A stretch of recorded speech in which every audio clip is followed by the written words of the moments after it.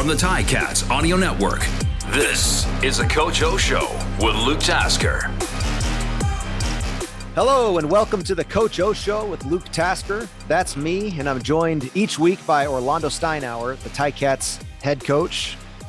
Coach, the regular season is done. The playoffs are finally here. You get to start with a home game. How big is that in your opinion, that you don't have to go on the road week one of the playoffs? Well, I mean, time will tell, but anytime you can reward ourselves, the fans, the city, the owners. I mean, who doesn't want to play at home? It's, whatever advantage it is, we'll take it. And playing in front of the fans here in Hamilton is always a special time. And what better way to celebrate heading into the playoffs than to do it on your home field. So we're excited. It was took it down to the end to decide it, but there's never a bad time to find out that you've got a home game. Yeah. Oh yeah. Was there a sigh of relief from your household Friday night, or maybe you were asleep, maybe Saturday morning when you woke up to find that Ottawa had beat Montreal? Oh no, the phone definitely blew up a little bit, and by blew up, I don't mean like by the amount of messages, but it wasn't something that was put there. But, at the end of the day, we weren't depending on anybody. And I know that's easy to say now that the game, has already been played versus Saskatchewan. But, our approach all along was that, our destiny is up to us. And if there's, other little things that pop up along the way, that's great. But ultimately, we need to handle our business and play good football down the stretch to ultimately accomplish our goals. Yeah, I know you're not one to be long-winded about another football team, but I am willing to say that I would very much so not want to be in Montreal's shoes. You guys have been on an upward trajectory this season, and that's a tough position for Montreal to be in, to really have played to a game that you didn't finish well and a game that you by all rights should have won. And then to end your season on that note, I don't know, that's a hard position to be in my opinion. Yeah. And you're right. I don't speak on other teams, but I'm sure they're going to use that as some sort of motivation or however it would. But again, I don't spend a lot of time worried, or not even worried, just discussing other people's football teams. But I can answer it in reverse though, Luke, for sure. And that we wouldn't have been terribly excited except for the fact that we'd still be in the playoffs, but right. You want to play at home, and Montreal's a tough place to play, but just like they've won here, we had won there. So we would have went in with full confidence. We expect them to come in with full confidence, and the buildup is great. But ultimately, that's why you play the game. Absolutely. And now the line in the sand is drawn, and every team has an opportunity. After Friday night's Ottawa Montreal game, did your approach change going into Saturday? I really didn't. Because at the end of the day, we don't ever take the field relaxing or, expecting to lose, or saying, it's okay if, like, we had specific things that we needed to work on. We had a formidable opponent in Saskatchewan. Absolutely. Like, they're a big physical team. No, they have their quote unquote A team out there. No, but they had a professional football team out there that was, there was a hard hitting game.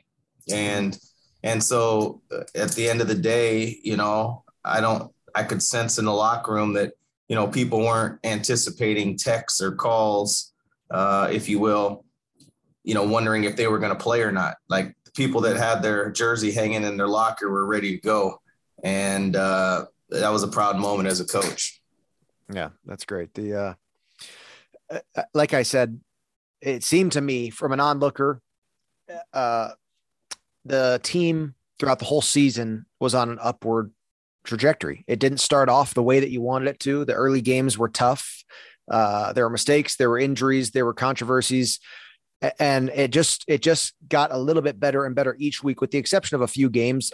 Obviously the game in Toronto 2 weeks ago didn't go how you would have wanted it to, but with some slight ups and downs, you had an upward trending team, and you played very well in the last game of the season against Sask. And of course, like you said, you can say all sorts of things about who Sask brought to play in the game and what that meant for them and on and on. But the Ticats looked sharp. And you're always trying to strive for that perfect game. And Jerry Rice, his goal was to play a perfect football game. And he said he never was able to do that in his whole career, but you strive for it.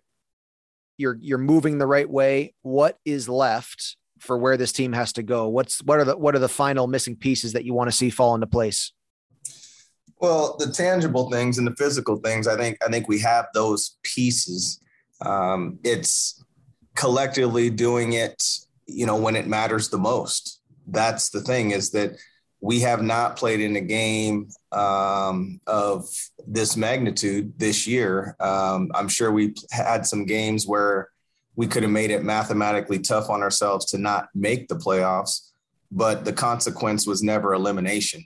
And that's what the playoffs are all about. That's exciting. That's what you strive to do. The first thing you want to do is get in, and then you obviously want to host a game. And if you can get a bye, you do that, but you don't skip any steps along the journey. So what I just am looking forward to is, putting together 3 phases. And I think that we're a tough football team to beat when we're able to do that. And the times that we've shown up to games, no matter the opponent, the final score has been in our favor. So I'm just looking for our guys to learn from every game that we've played in, and, not make repeated mistakes at bad times. And I think that we did grow even in the Saskatchewan game. Like, there's times we gave our offense the ball across midfield a couple times where maybe earlier in the year we might've took a penalty or something in that situation. So there's lots of growth,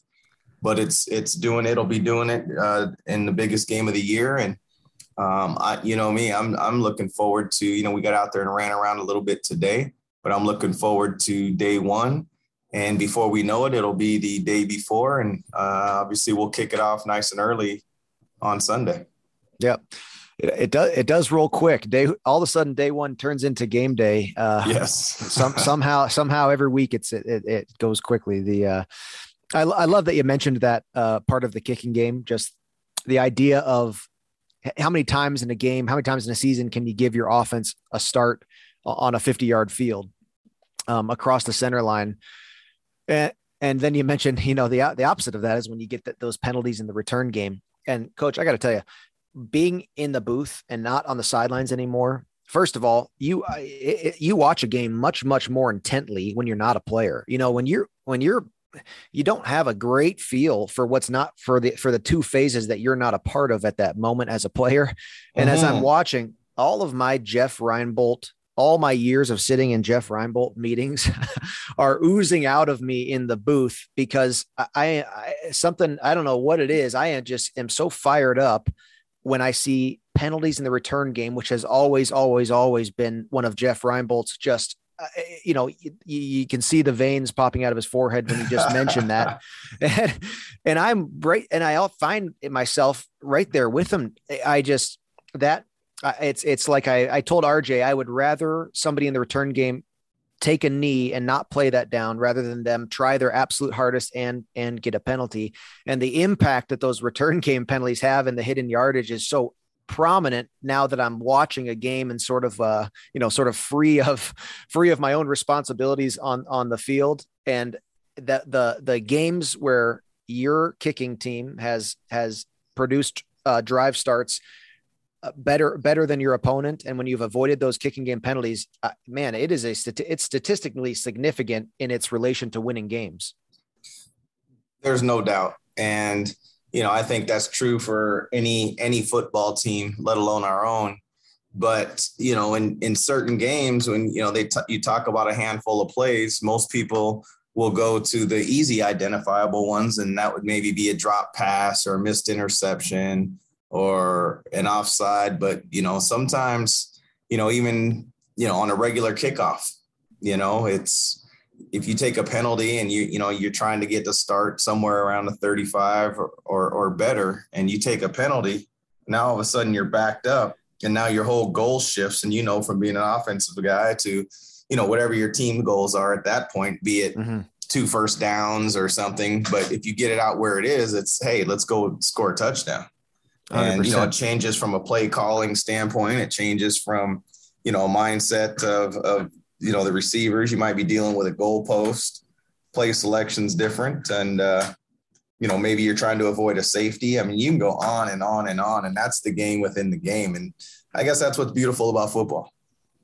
Yeah, you're right. And there's so many of those, this week, watching that last game, it was like I was waiting for one punter from either team to sort of take over that game within a game that is the field position battle, and just trying to see who was going to first take the lead, not on the scoreboard, but just in controlling the where these drives were starting. And you're so right. You get that penalty in the return game, and now you're not even thinking field goal, touchdown. All you're trying to do is get a first down. And it's that's a long football game to play. Those teams that can avoid that, man, it just makes it so much easier for guys like Tommy Condell and Jeremiah Mazzoli and his offense just to call plays and to execute properly. But definitely be looking to watch for that this week, and which teams can control that game within a game, like you said.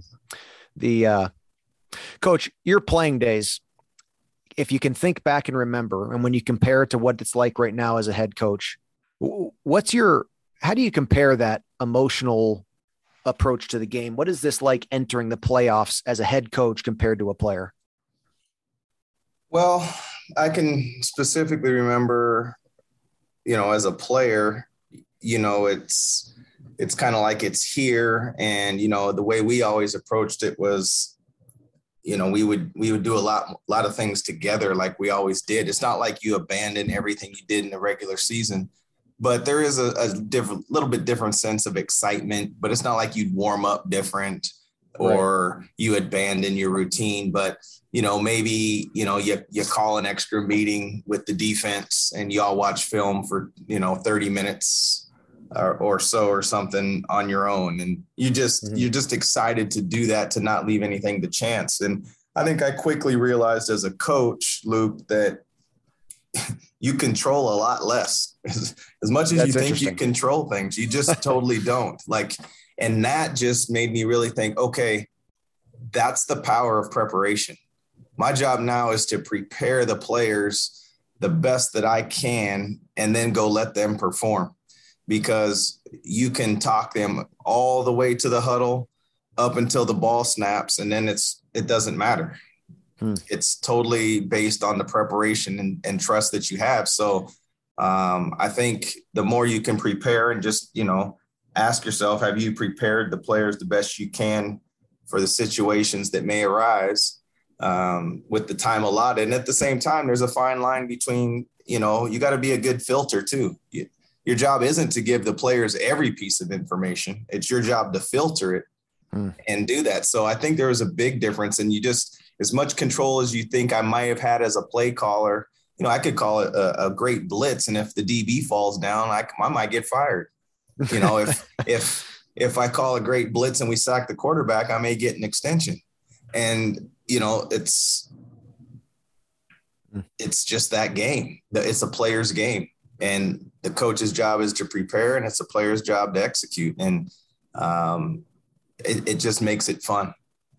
Yeah, that's so interesting. That resonates as true with me, though I have no coaching experience. That's just such an interesting, it may be not what people notice or think, but it just comes down to guys making plays no matter what has happened up to that point. That's right.